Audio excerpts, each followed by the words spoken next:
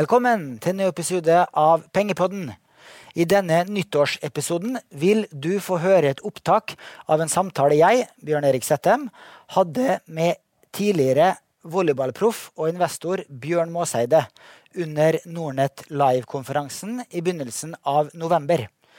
Vi diskuterer blant annet Måseides karriere, investeringer, arveplanlegging og hvordan hans syn på risiko har endret seg med årene. Jeg vil også benytte anledningen til å takke lytterne for året som har gått, for alle tilbakemeldinger, for alle spørsmål, rating i iTunes, delinger og så videre. God lytt og et riktig godt nytt år! Velkommen til Nordnet Live, og velkommen til deg, investor og tidligere sandvolleyballproff Bjørn Måseide. Takk for det. Mitt navn er Bjørn Erik Settem, og jeg er spareøkonom i Nordnet. Du Bjørn, du startet opp med å investere i treningssentre på slutten av 90-tallet. Hvis koronakrisen hadde kommet da, hadde du da gått konk? Jeg vet ikke om jeg hadde gått konk akkurat på slutten av 90-tallet, men hvis koronakrisen hadde kommet i mellom 2004 og 2005, da hadde jeg vært veldig nær på konk. Hadde det. Ja. Og når vi er inne på korona, du har jo hatt korona selv, og du er immun i dag. Ja, jeg vet ikke hvordan immun jeg er, men i hvert fall jeg fikk komme ut av isolasjon på sist mandag, så det er jo nå 1,5 uke siden, så du er ganske trygg, og koronaen som var hos meg, han var ikke veldig aggressiv, så han ble kjeppjagt ut igjen etter 7-8 dager. Og symptomene jeg hadde, det var sånn influensa-smerte i kroppen. Jeg hadde ikke noe på luftveiene, og jeg hadde heller ikke feber, så jeg var heldig. Så hvis alle kunne fått den delen som jeg hadde, så kunne vi toge en sånn 14 dagers periode og blitt ferdig alle mann. Men til det, du vet jo ikke det før etterpå.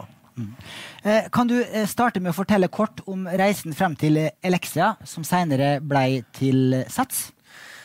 Ja, altså det er jo en reise da på 20 år, men jeg skal prøve å ta den på et minutt. Og det startet altså i 97 cirka. Kjøpte 25% av et lite treningssenter som heter Klubb David. Kjøpte jeg mer av dette, så ble det sportsklubb, og så bygde vi sportsklubb opp fra 1 til 7 senter i Stavanger og Bergen. Og så delvis fusjonerte vi og solgte vi til Elixia i sammen med Norvestor, et private equity-fond. Og da jeg gikk ut av management, og så ble jeg nestleder i styret i Elixia, da, så konverterte vi sportsklubben i Elixia, og så var det, jeg sier, det var som en sånn topptrimmet V4-er, som bare spant seg i en veldig vekst, fram til 2010 var det vel. Da solgte vi selskapet til Altor for 2,2 milliarder. Og da eide jeg 25% av selskapet, og solgte oss egentlig ut. Jeg prøvde å kjøpe det tilbake igjen sammen med Johan H. Andresen og Ferdsystemet, men vi klarte ikke å regne hjem den prisen som Altor gjorde i den tiden. Heldigvis. Men det som var bra med Altor, da, det var at de kom tilbake igjen til meg og spurte om jeg ville reinvestere sammen med de. Så jeg kjøpte 15% av Elixia tilbake igjen.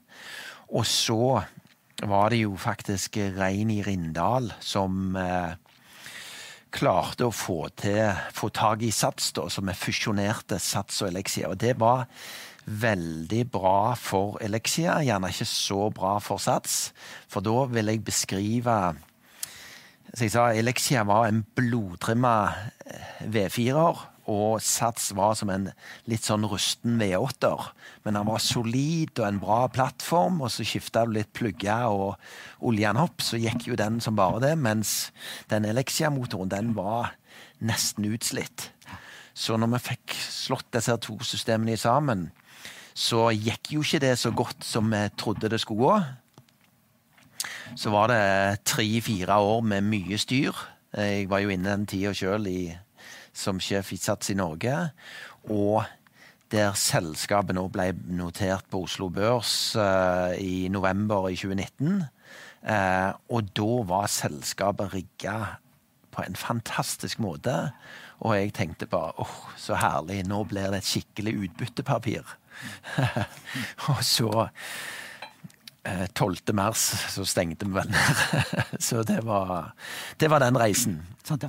Jeg kan tenke meg det å slå sammen Sats og Lexia, som har vært to bitre konkurrenter i mange år, og så skal de plutselig jobbe sammen som kolleger. Det er ikke så lett. Og det var liksom, regnearkene så fantastisk ut, men vi undervurderte en ting status i Lexia-systemet, men også det at du skal slå sammen to kulturer som har hatet en annen i 15 år. Det undervurderte vi spesielt i Norge. Har det vært tidspunkt de siste 20 årene hvor du har satset så hardt at du, hvis du har vært litt uheldig, så kunne du gått over ende? Ja, altså det var spesielt i 2004 så løste jeg ut og eide jeg 50% av det som var sportsklubb. Vi hadde OL i Aten, og rett før vi reiste ned der, så skulle jeg legge opp etter OL i Aten. Da gikk jeg i banken, pantsatt huset, fikk låne 40 millioner til å løse ut de andre aksjonærene. Og så i 2005 så ble vi kastet ut av en husleiekontrakt i Bergen der Sats kom inn, så det var mye bitterhet der. Og da måtte jeg plutselig kjøpe hovedkontoret Denera for 50 millioner og bygge et nytt treningssenter i Hagen satt på spissen, som kostet 35 millioner. Så plutselig så hadde jeg jo langt over, jeg tror jeg hadde sånn 130 millioner i gjeld. Og rentenivået var jo det var jo 7-8-9% på den tiden. Så og en ting var liksom da, jeg hadde nesten ikke egenkapital, sånn at i dag hadde jeg jo aldri fått lånt disse pengene. Så timing og hva som skjer i de forskjellige situasjonene, det historien og suksessen skrives ettertid. Og da er det lett å si, ja, jeg tenkte sånn og sånn, men ikke undervurder litt flaks, altså. Så der satset du så høyt, masse lån, du hadde pantsatt huset. Sov du godt om natta i den perioden der? Ja, altså det er gjerne fordelen min, det at jeg sover egentlig. Jeg står opp om morgenen, så gjør jeg så godt jeg kan, til gjerne sent på kvelden, men når jeg legger meg, så sovner jeg. Så det tror jeg er en arv jeg har etter mor mi. Det er en veldig god egenskap. Ja.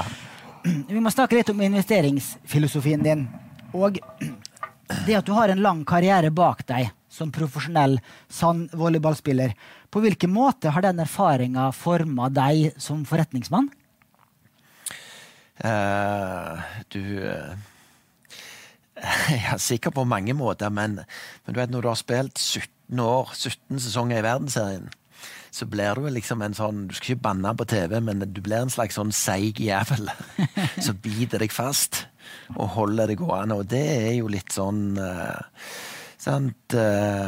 at du er litt sånn utholdende og gjør deg ikke så lett og vant med å få motstand og snur deg hele veien rundt, for i idretten så vinner du eller taper du, og når du taper så må du gå hjem og se hva du ikke gjorde bra nok, så må du trene på det for så overcome. Det er liksom hele veien en sånn prosess, og den prosessen er veldig gunstig i forretningssammenheng også.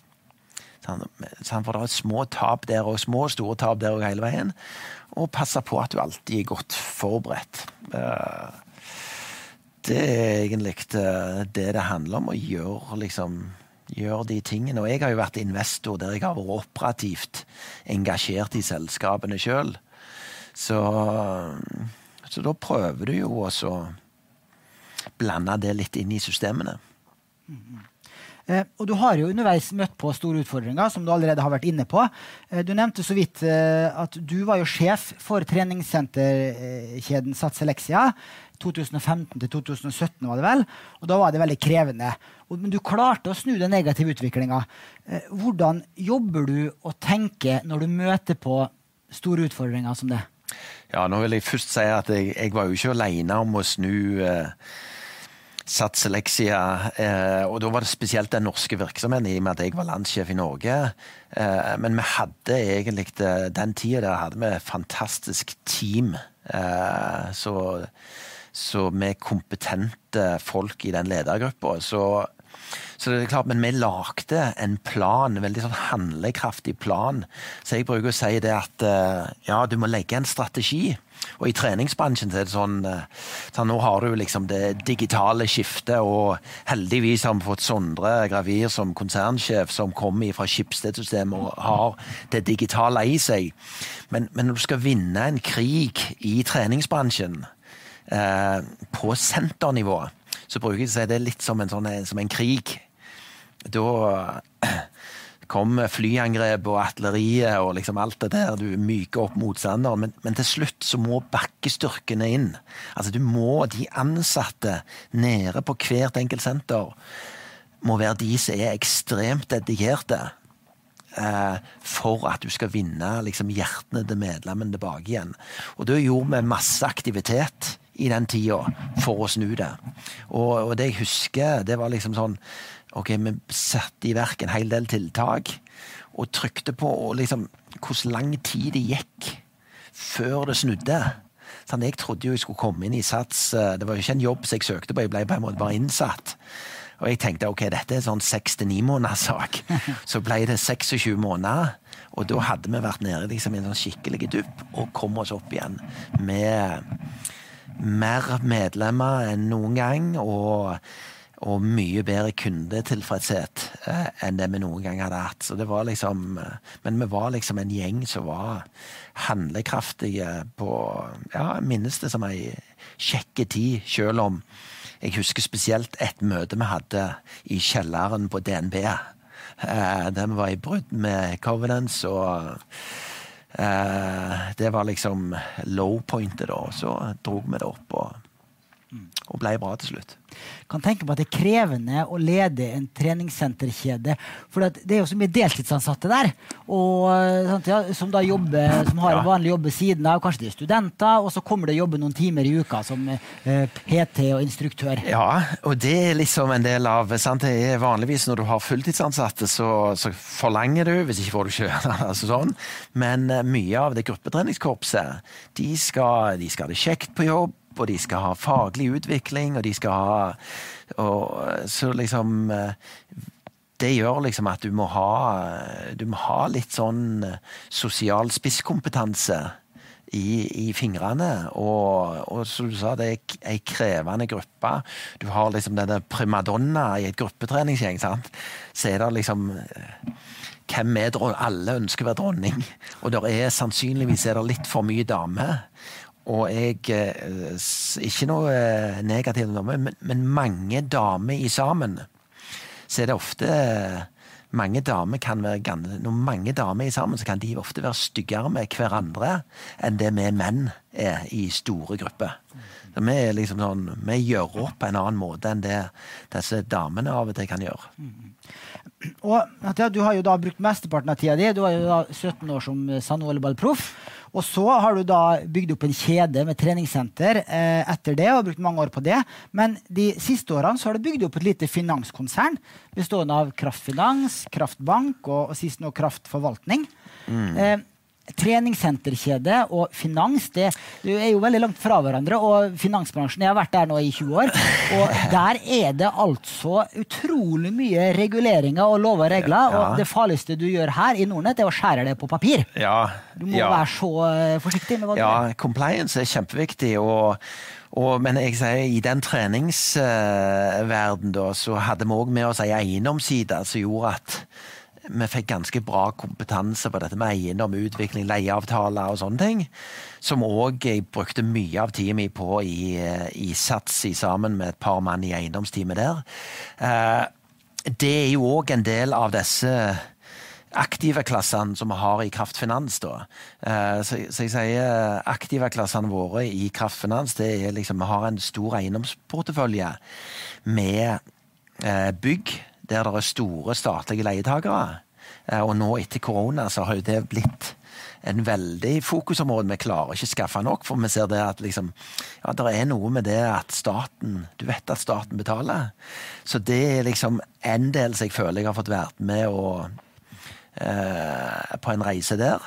Den andre biten så du sier, kraftforvaltning, og spesielt da krafthøyrente, så jo en av fondene som dere distribuerer, og har jo vært, vi jo en av Norges, i hvert fall i topp 3 på de fleste kategoriene, og har vel nå har vi vært i litt over et år, og vi har vel ca. 7,5% avkastning. Selv om alle rentefond var jo nede i en dupp, så vi godt tilbake igjen. Så det har vært i sammen med Øyvind så har det vært en hyggelig reise. Og da den siste biten i kraft jo fondseleksjon, som egentlig med alle i wealth management-bransjen leverer. Og da det liksom å finne de gode forvalterne. Men det som jeg synes det gjerne unikt med oss, det som sagt det høyrentefondet og eiendomsinvesteringene vi betalte jo ut nå i fjor vel 55 millioner i utbytte. Så det ofte investorene, sant? Ok, de investerer, men det å få tilbake igjen litt underveis har vist seg å være veldig attraktivt. Og da det eiendomssyndikat, eller et eiendomsfond? Nei, eiendomssyndikat, men nå det jo lagt om til AIF-fond da. Så for så vidt en god ting, men i forhold til oss og våre kunder, så påfører vi de gjerne litt ekstra kostnader. Men det jo gjort igjen for å beskytte kundene ifra kjeltringer. Men for oss har et langsiktig forhold til kundene våre, så vil jeg sagt at ja, greit nok en annen måte å gjøre det på, men litt sånn same egentlig. Jeg skjønner jo at eiendomsinvesteringer, sikre trygge eiendomsinvesteringer, næringsbygg, kontorbygg med statlige offentlige leietakere attraktivt når du får null rente i banken. Det har jo vært god avkastning i aksjemarkedet, men svinger jo mye. Ja. Jeg jobber jo i Storebrand før, og der har vi jo jobbet mye med Storebrand eiendomsfond, som var jo en elendig investering for kundene dessverre, sammen med DNB eiendomsfond. Aberdeen hadde tilsvarende eiendomsfond, Akta hadde tilsvarende eiendomsfond, som ble lansert før finanskrisen. Høy andel gjeld, mye fastrenteavtaler, litt for høye kostnader også, må vel lov å si etterkant. I snitt så tappte jo kundene over halvparten av pengene sine der, som ble investert, og det var over en 10-årsperiode røffelig. Og vi jobbet masse med kundeklager, og vi var jo like misfornøyde med fondets utvikling, men det var da en rekke uheldige omstendigheter. Ja, og så var det en kostnadsstruktur på den tiden som ikke var i favør av kundene. Det var liksom det ene, så var det et rentenivå, punkt 2. Det klart at vi har jo hatt veldig god timing på vår portefølje, for vi har kjøpt statlige eiendommer litt på utsida av Oslo. Samtidig så har jo rentenivået halvert seg de siste 3 år og vel så det. Så at det liksom har fått så du sier, du har en bankrente som alternativ avkastning nesten 0, og så har nok vi vært mye flinkere på dette med statlig motpart i forhold til hva de som du refererte til. Ja, men det bra å høre, og det ser ut som finansbransjen har lært, og det jo også kommet nye reguleringer med MiFID 1, MiFID 2. Stemmer det. Og man skal da gjøre mye mer kartlegging av kundene nå enn da. Det var også mange som lånefinansierte disse eiendomsinvesteringene sine, og da ble det jo ekstra risikabelt. Ja, du har det, og selvfølgelig så det, som jeg sier, våre kunder, altså eiendomssiden, sant? Om de altså differensieringen, så en sånn mellom 20 og 30% i eiendom, synes jeg en fornuftig tilnærming. Så må du passe på at du har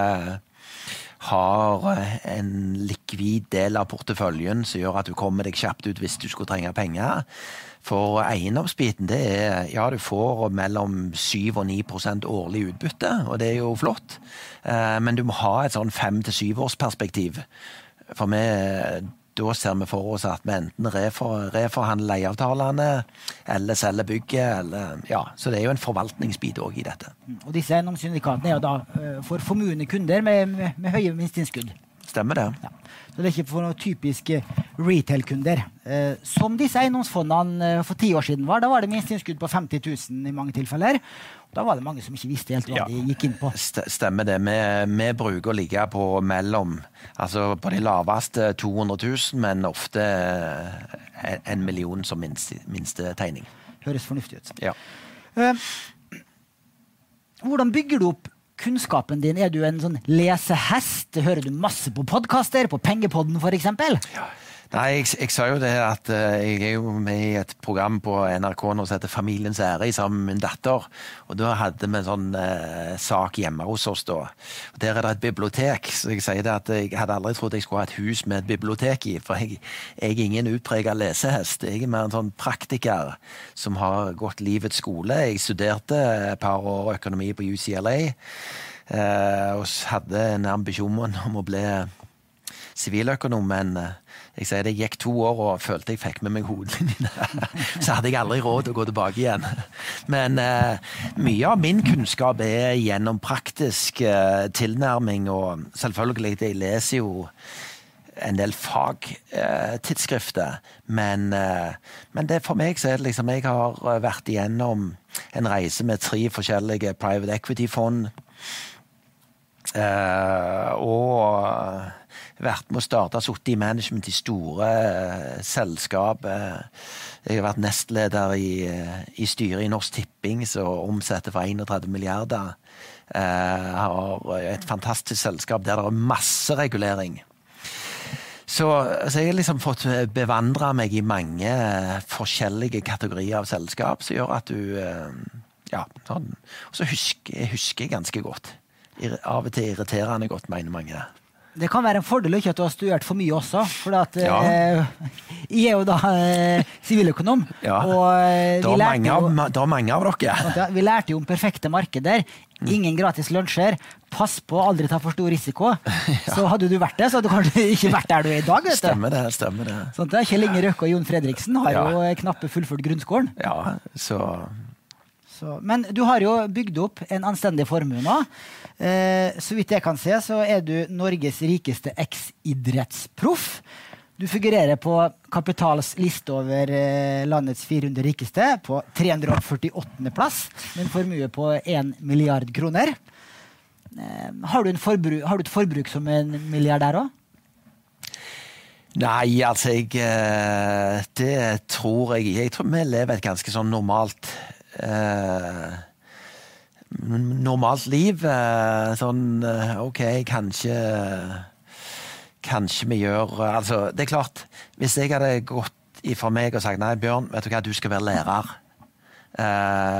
så er det altså fantastisk at mange vil være lærere, og du har en unik mulighet til å følge opp dine unge. Du har en feriestruktur som gjør at du tidlig kommer i gang og kan være med mye. Men det er klart, når du lever sånn som oss, så er du gjerne, du har gjerne litt større hytte og litt kvassere bil og litt større hus. Men jeg er sånn at hvis ting koster for mye, da synes jeg ikke det er så kjekt.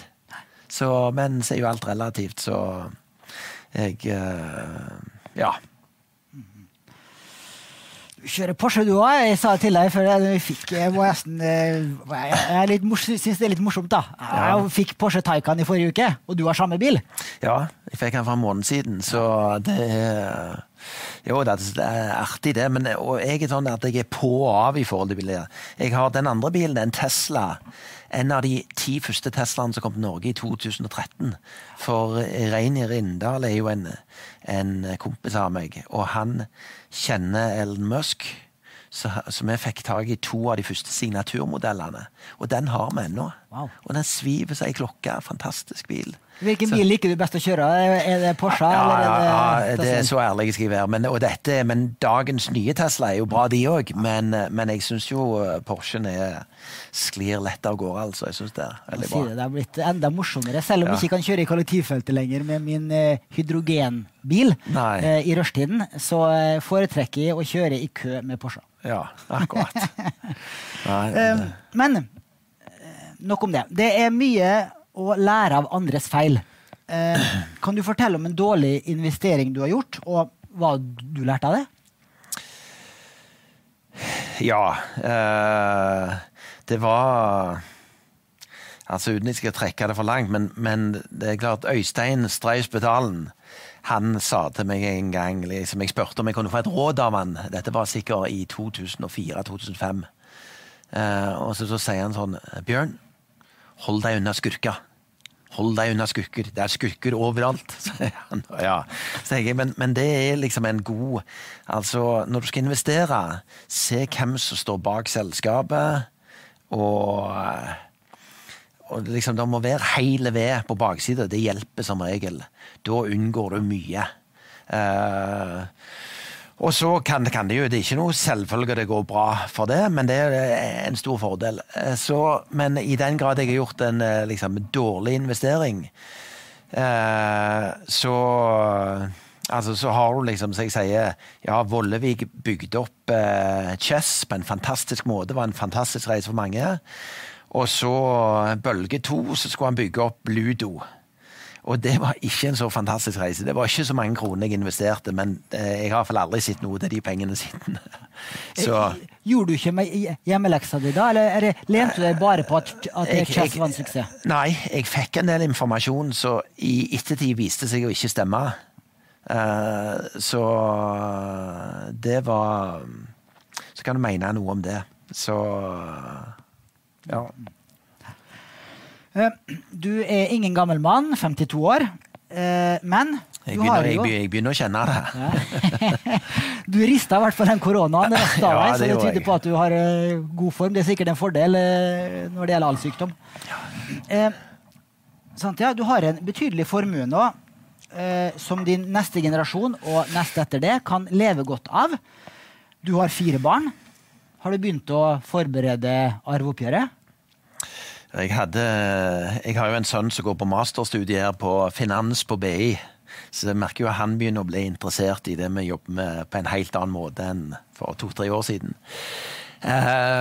Men det som jeg har sagt selv er egentlig bare at jeg ønsker å prøve å få ungene mine til å dyrke sterke særinteresser. Og så i den grad de skal arve, så skal de arve mer cash enn virksomhet. Sånn at de kan få bruke penger inn i sine særfelt. Det tror jeg er en nyttig måte å arve på, i stedet for at nå skal du kjøre dette selskapet videre. Jeg tror, og det altså hvis du tar Ole Robert Reitan og Magnus Reitan, de har gjort en fantastisk jobb i Rema-systemet. Se hva verdier de har skapt de siste 10 årene når de var skikkelig aktive i virksomheten. Og så får de liksom sånn, men de er arvinger. De får liksom sånn, ja, og det er, nå har det jo vært veldig rett for de, men altså det er nesten, det er synd, for de fortjener egentlig mye mer.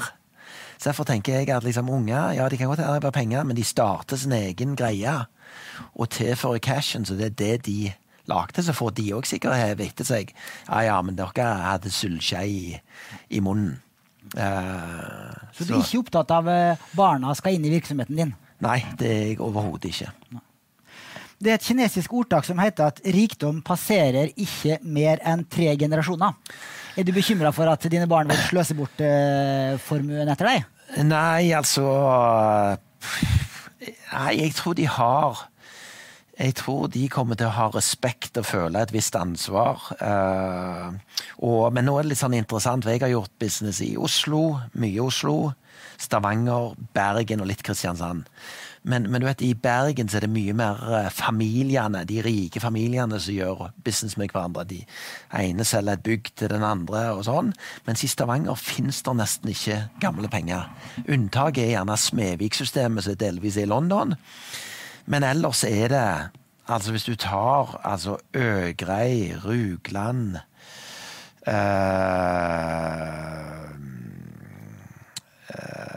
Ertvåg, Espedal, Ven, hva er det hjertestartergjengen nå står det bare stilt. Men altså, det er liksom det er første generasjon, og så nå har sønner og døtre begynt så vidt å overta. Men det finnes nesten ikke gamle penger i Stavanger, og det ser du på historien, så er det liksom sant, det går på seilskude, det går på damp, det går på sildefiske, så kom hermetikken, så kom kjøleskap og la dødt. Altså, så der har formuene skiftet hendene. Så bygde vi oljetankerne på Rosenberg, så skar det seg. Så fant vi olje. Og hvis du ser på Stavanger, det er jo eneste plassen i verden der det faktisk lagt en oljeserviceindustri. De har funnet olje rundt i hele verden. Så det er jo en sånn enorm jærskya der ting liksom et stort pågangsmot og liksom om du og jeg tror det er liksom det beauty med kapitalismen gjerne.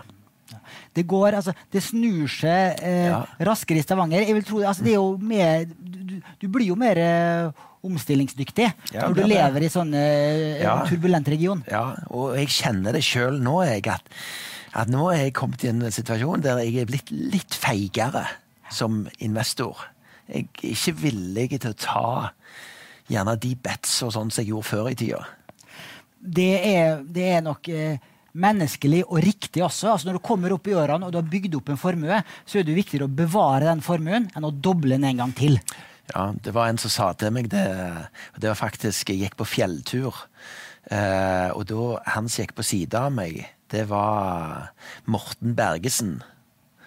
Og Bergesen kjenner vi jo alle, og så sier han da, når vi gikk oppover, og av de vi gikk, alle kunne ikke snakke like mye, for vi gikk opp på Slogen, på toppen av Slogen. Det er fantastisk fjell på Sunnmøre. Jeg var der i sommer faktisk igjen. Jeg sa jeg skulle aldri opp, og det gikk 12 år mellom hver gang. Men når vi gikk oppover der, så sier han da at sånn, vet du Bjørn, det handler om, det er how to stay rich. Sant? Det er liksom sånn, ja, for han trenger ikke 30% avkastning på pengene sine. Hvis han kan ha 6, 7, 8, så er det helt fint. Det er jo en av grunnene til at så mange av Norges rikeste har mye av sin formue i eiendom. Ja. Fordi at det er jo trygt og sikkert. Litt feigt. Fredriksen har jo, det er kanskje ikke hans valg, det er kanskje døtrene sitt valg, at de hovedaksjonær i Norwegian Property. Yes. Wilhelmsen-familien har jo masse milliarder i eiendom. Sundt-familien likeså. Det er 2 shippingfamilier, 3 shippingfamilier, som er vant til at verdiene svinger voldsomt. De har nå da ruta mer og mer av formuen sin over til eiendom. Stemmer det. Så, du kan ikke gjøre så mye gærent. Jeg sitter selv på noen utleieleiligheter. Du kan ikke gjøre så mye gærent i en eiendom så lenge du er forsiktig med giringen. Men det skaper ikke så mange arbeidsplasser heller. Det gjør ikke det, og det er jo like kjedelig som å se på maling tørke. Ja, stemmer det. Men det er kanskje det meste i hvert fall, det å ha en diversifisert portefølje da. Vi selger jo aksjer og fond, så vi skal ikke fremsnakke eiendom for mye. Men det er viktig å spre risikoen. Og så har det vært alt for enkelt å bli rik på eiendom frem til i dag. Altså derfor, når vi holdt på med trening, det var for enkelt å ikke ta med seg eiendomssiden. Og spesielt når du er tung på driftssiden. Så det er jo et av de casene som hvis jeg hadde hatt mye penger, så skulle jeg bare fått kontroll over store deler av Sats, og så skulle jeg starte en egen eiendomssatsing. Sant, ja. Og det er jo vi har det eksempel i Molde, der jeg kommer fra. Ja. Berg Jacobsen, 2 store kjøpmenn i Møre og Romsdal. Og de har jo da Erik Berg. Jeg kjenner Erik. Ja. Jeg har gått på skole med sønnen hans. Okay. og de har jo da var med Stein Erik Hagen og bygge opp rimekjeden, men det de var flinke til, var at de eide alle butikklokalene. Og de har jo kjent minst like mye på eiendom som på handel. Stemmer det. Og Petter Stordalen da, alle tror han har blitt rik på hotelldrift. Det er eiendom. Ja, han har snudd mye eiendommer. Ja. Så, men når vi snakker om eiendom, Bjørn Dæhlie, han har jo også gjort det stort innen eiendom. og også stort innen idrett. Men han er jo blitt hengt ut nå i media fordi at han har meldt flytting til Bø i Vesterålen for å halvere formuesskatten. Ja. Har du tenkt å gjøre det samme? Ja, for å si det sånn at jeg synes det var modigt gjort av Bjørn å gjøre det. Jeg sendte faktisk en tekstmelding til han, for vi hadde et kraftseminar i Tromsø, og dette var da i januar-februar, da reiste jeg ned, jeg ble invitert av Sture Petersen, ordføreren der oppe. Så jeg var på middag hjemme hos Sture, og fantastisk ordfører og entusiast, så du blir liksom... jeg skjønner at han som ordfører har 57% oppslutning og er høyrepolitiker, men jeg synes det var det som i forhold til Bjørn, så tenker jeg liksom, jeg synes han var veldig ærlig, han bare sa det akkurat som det var, og det er klart at jeg sitter jo og ser på og kjenner vi må selge ut for å betale formuesskatten. Jeg forklarer formuesskatten til mine, jeg har en datter på 17 år, så liksom, og forklarer liksom, ja, så tjener jeg er jo heldig og har en lønn på et par millioner og betaler 50% skatt. Og så har jeg noen selskap, så betaler jeg, når vi tjener penger, så betaler jeg så mye skatt, og så tar jeg utbytte, så betaler jeg så mye skatt, og så samler jeg dette. Ja, og så skal du betale 0,85 hvert år på verdiene. Og jeg synes det er en tullete skatt, og det er en skatt, altså sånn... Så jeg sier, hvis folk tror at det er en stor lykke med å bo oppe i Holmenkollåsen, ja, du har merker rett bak, men hvis vi bare får pengene deres til å investere, så skal vi andre liksom være glade for at pengene går ut i markedet, og liksom om de slipper å betale formuesskatt, så klarer vi å skatte de på så mange andre måter at og så er det sånn, kapitalismen, hver andre eller tredje generasjon, så er det jo konk. Så det er jo det beauty med kapitalismen, at historien gjentar seg, og så det er egentlig bare en av generasjonene vi irriterer oss over, for gründeren, de heier vi på. Og så er det de som herver, de synes vi de har fått det for lett. Sånn, og så er det tredje generasjon, de går jo konk, og da godter vi oss jo litt. Sånn, så det er egentlig bare den midtgenerasjonen som er utfordringen. Men nå ble jeg litt nysgjerrig. Ja. Hvorfor i huleste endte du opp på middag med ordføreren i Bø i Vesterålen? Ble du invitert? Ja. Slik at han sender invitasjon til alle Kapital 400 rikeste? Ja, han tok kontakt faktisk. Via, jeg husker ikke helt hvordan kontakten kom. Jo, det var via en fra volleyballmiljøet som tok kontakt med meg. Og da tenkte jeg, ok, jeg kan dreie. Og jeg er jo veldig sånn, altså vi har jo et selskap der vi har to sånne små cruisebåter, altså en 70 og en 44 fots båt, private cruise, som vi liksom går opp og ned langs kysten med. Så jeg tenker liksom, det å ha hatt et fotfeste i Vesterålen, ja, så jeg reiste ut, og fantastisk natur, og han kjørte meg rundt, og det er jo strender, det er helt fantastiske der oppe. Så det å ha hatt et hus med liksom været rett inn, og du kunne finansiert det ut ifra ingenting. Så det er jo liksom sånn, ok, jeg synes det er modigt gjort, og så tenker jeg det setter dette med formuesskatt litt på agendaen, for liksom det er tøft for Høyre å gjøre det, selv om vi vet de ønsker egentlig til å ta vekk formuesskatten. Så det er sånn, de tør ikke helt. Og da er jeg veldig spent på å se om det kommer andre kommuner som hiver seg på. For det er liksom en ting i det norske samfunnet, det er liksom sånn, ok, hvis alle har en jobb å gå til, det er gjerne det viktigste av alt i et samfunn. Hvis vi klarer å ha en jobb å gå til, så er det ikke kriminalitet. Du har løst de aller fleste samfunnsproblemene.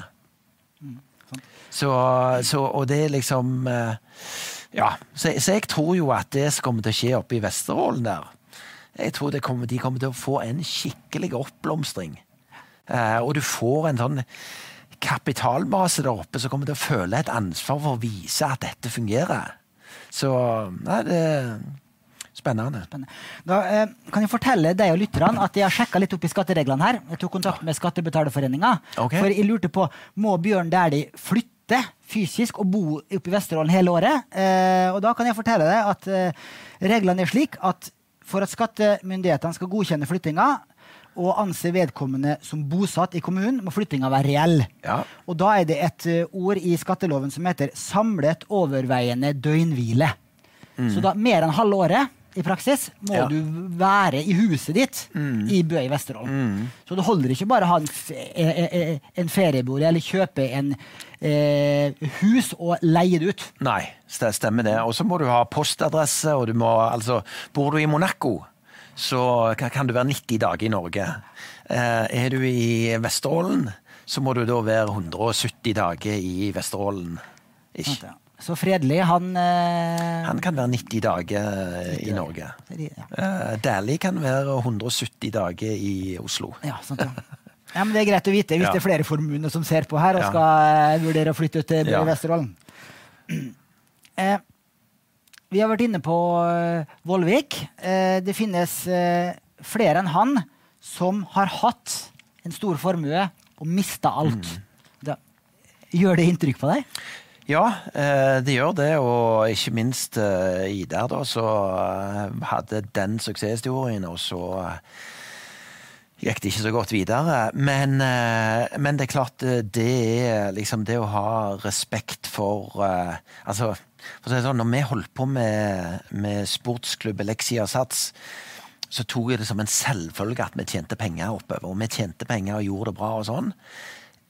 Og nå i ettertid så ser jeg, så til eldre jeg blir, så får jeg større og større respekt for gründere og selskap som klarer å tjene penger over tid. For det er kjempetøft, og tjener du penger i en bransje, så blir det stadig mer og mer konkurranse, og du må hele veien fornye deg for å holde tritt med veksten. Så jeg sier det, alle gründere og selskap som tjener penger, de har min største respekt. Og det verste jeg ser, det er politikere som ser på det som en selvfølge at disse selskapene er der, og at det bare liksom... de tar gründerne som en selvfølge og mener de slipper alt for billig unna og sånn. Og så er vi jo nå i en sånn brytning der dette med statlig tilskudd har kommet inn igjen. Og det er jo liksom sånn, hvor er konkurs, hvor er banken, hvor er kapitalismen? Så det er klart, det er jo vanligvis er det ganske brutalt å være en gründer. Det er ikke ofte nå har det vært under korona, så har jo dette med statsstøtte kommet inn, men ellers er jo det noe som ikke eksisterer når et selskap sliter. Avslutningsvis må vi snakke litt om Sats, selskapet og aksjen. Ja. For av Nordnets ca. 200 000 kunder i Norge, så er det rundt 2500 av de som er aksjonærer i Sats. Og de eier aksjer for rundt 80 millioner kroner. Du eier aksjer for litt mer enn det, for du har 5% av selskapet via Måseid Promotions også. Og med en børsverdi på 3 milliarder, så blir det 150 millioner refle. Og SAS ble jo børsnotert på slutten av fjoråret, og fikk sin skikkelig smell i forbindelse med korona, når sentra måtte stenge ned. Før det, i februar, så var den oppe i 30 kroner. Nå var den rundt 17. Stemmer det. Voldsomt fall. Ja. Kan du si noe om utsiktene? Du er ikke lenger på primærinnsiderlista, så du kan uttale deg fint. Ja, jeg er det. Også i tillegg så er jeg jo en av de største aksjonærene i managementselskapet i Sats. Og det også har vært en hyggelig reise. Men altså, jeg husker jo i januar så var jeg jo på en hyggelig topptur i Tromsø, og januar-februar var det vel, ja. Og Sats-aksjen var, om man var 28 eller noe sånt, det husker jeg ikke, og jeg markedsførte det varmt, så det er en trygg havn. Her kan du sitte, det er et utbyttecase. Vi kommer til å betale 7-8% utbytte, og selskapet har masse cash, og en bankfasilitet på 2,5 milliard, så jeg bare trekte opp den 3-4. Og så kom korona, og liksom bang, vi var vel nede i 11 kroner på det verste. Men sånn, det som jeg synes har vært bra nå, for det første så er all honnør til Sats, altså det digitale skiftet som de har fremskyndet under korona. Det er liksom, og vi har fått medlemmer i Sogndal og Finnmark, der vi ikke har treningssenter. Men det som jeg tenker sånn, så litt sånn min filosofi da, er jo sånn, ok, jeg tror at Sats blir et utbyttepapir igjen. Jeg tror, som TV 2 meldte også her om dagen, at Sats blir faktisk en del av løsningen på korona, ikke problemet. Altså av de gjerne 100 smittetilfellene som har vært på Sats-klubber i Norge, så er det ingen som har blitt sporet tilbake til Sats. Så når det har vært en koronasmitte inne på Sats, så har ikke han smittet noen andre. For smittesporingen tar jo dette. Og det er jo et veldig kvalitetsstempel på Sats, tenker jeg. Og når jeg er og trener da, så kjenner jeg jo sånn, kjenner du deg trygg på noe, Bjørn? Jeg kjenner meg trygg. Jeg tror at vi skal trene mer fremover. Jeg har alltid sagt at strukturert styrketrening, det er bra. Jeg kan spille oldboys-fotball og gjøre sånne ting. Våre bedre halvdeler, de har ikke samme tilknytning til oldboys på damesida. Så det er liksom et fantastisk, kan du si, likestillingstiltak, kan du gjerne si. Så det er så mange ting med businessen som er bra, og så tenker jeg liksom 85% av VBT-en i SATS-systemet, den blir skapt i Helsinki, Stockholm og Oslo. Og i Oslo så har vi vel 60 senter. Så tenker jeg sånn, ja, hvem som skal ut for, altså hvis du skal trene, så er det liksom, hvorfor skal du ikke trene på Sats? Nei, for da vil du gjerne finne et nisjesenter. Ok, greit. Men i det store av det hele, så tenker jeg det er en bra plass, karrieremessig for de gode instruktørene, samme for PT-erne. Ja, det er så mye bra i systemet at jeg tenker, det kommer til å bli en bra aksje, og på 17 kroner så er den veldig lav priser. Sparebank 1 kom ut i dag tidlig med deres analyse, og de guider vel på 28 kroner. Og jeg sperrer jo litt med han Øyvind Mossig der liksom i forhold til hans take på det, og hva jeg tenker, og jeg snakker jo liksom med en del av gjerne driftsfolk og ned i systemet på senterledernivå og litt sånn. Så har jeg jo ansatt de fleste regionsjefene i Sats i Norge. Så jeg tror jo at Sats kommer tilbake igjen, og jeg ser bare på markedskampanjen som de kjørte i Q2 inn i Q3 nå. Det er sikkert det kraftigste jeg har sett noensinne. Og jeg ser på det vanskelig for konkurrentene å matche det. Jeg er jo selv Sats-medlem og trener på Sats Sandvika. Ja, men det er fint. Ja, kjempefint. På toppen av Sandvika Storsenter. Og jeg har vært der noen få ganger nå etter korona, og jeg synes de er veldig flinke med å sette, det står jo spritflasker overalt, hvor du skal desinfisere alle apparater du har vært borti. Og det er en bra kultur der er kommet blant medlemmene at alle gjør det. Og en annen som trener på det senteret er faktisk idrettspresidenten vår, Berit Kjøll. Jeg snakket med henne, og hun var imponert over hygienefaktoren på Sandviken, på Sats Sandviken. Så det var kjekt å høre. Enig i det. Og så er det ikke så, altså, det er lett å lage en god story rundt Sats som langsiktig investeringscase. Helse blir mer og mer viktig. Eldrebølgen, vi lever stadig lenger, de eldre får bedre råd. De vil gjerne ha, altså jeg har svigerforeldre som begge medlemmer som går og trener der, og sant, de kan trene alene. Det stemmer, de trenger ikke gå sammen med andre. Nei, og det er folk som passer på, det er mange ting som jeg bruker å si det, at altså den norske velferdsmodellen har jo vært veldig bra, og det er 2 faktorer der som kan redde den. Den sier en ting at alle bør ha en jobb, viktig, men hvis du ser vekk ifra det, så har du Sats, så kan du ta vare på de eldre og passe på at folk trener, og så har du Nikolai Tangen, som er blitt sjef i oljefondet, som passer på at den allmenne formuen blir forvaltet i den brutale internasjonale kapitalismen, og at det spillet skjønner han. Og som jeg sa til på vei inn her, jeg har også hatt et intervju med nestsjefen i oljefondet, Trond Grande, som var her i går, Så det klippet og sendingen kan dere se på Nordnett-bloggen og på vår YouTube-kanal. Og det må du også se, Bjørn. Ja, jeg skal se. Det veldig utrolig eventyrlig historie, og vi nordmenn kan være veldig, veldig stolt av fremsynte norske politikere og flinke folk i oljefondet.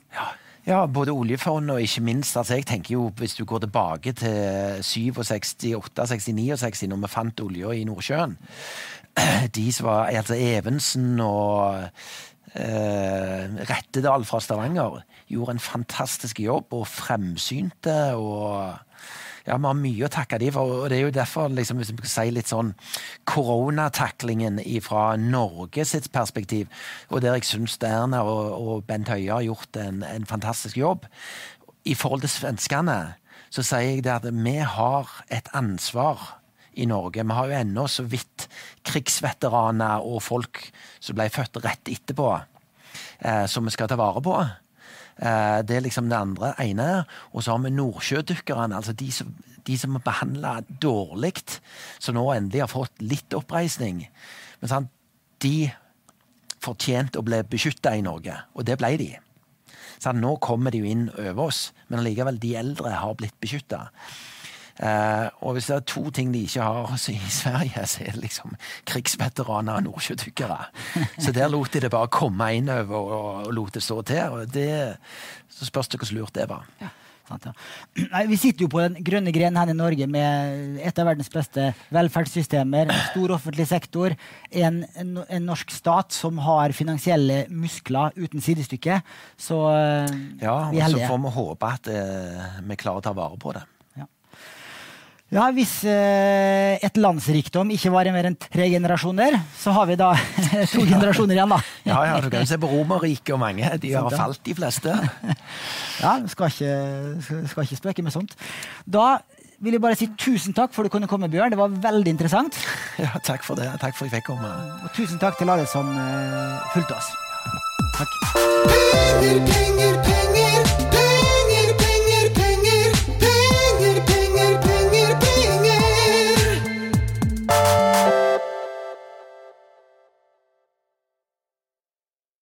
Denne podcasten skal anses som markedsføringsmateriell, og innholdet må ikke oppfattes som en investeringsanbefaling.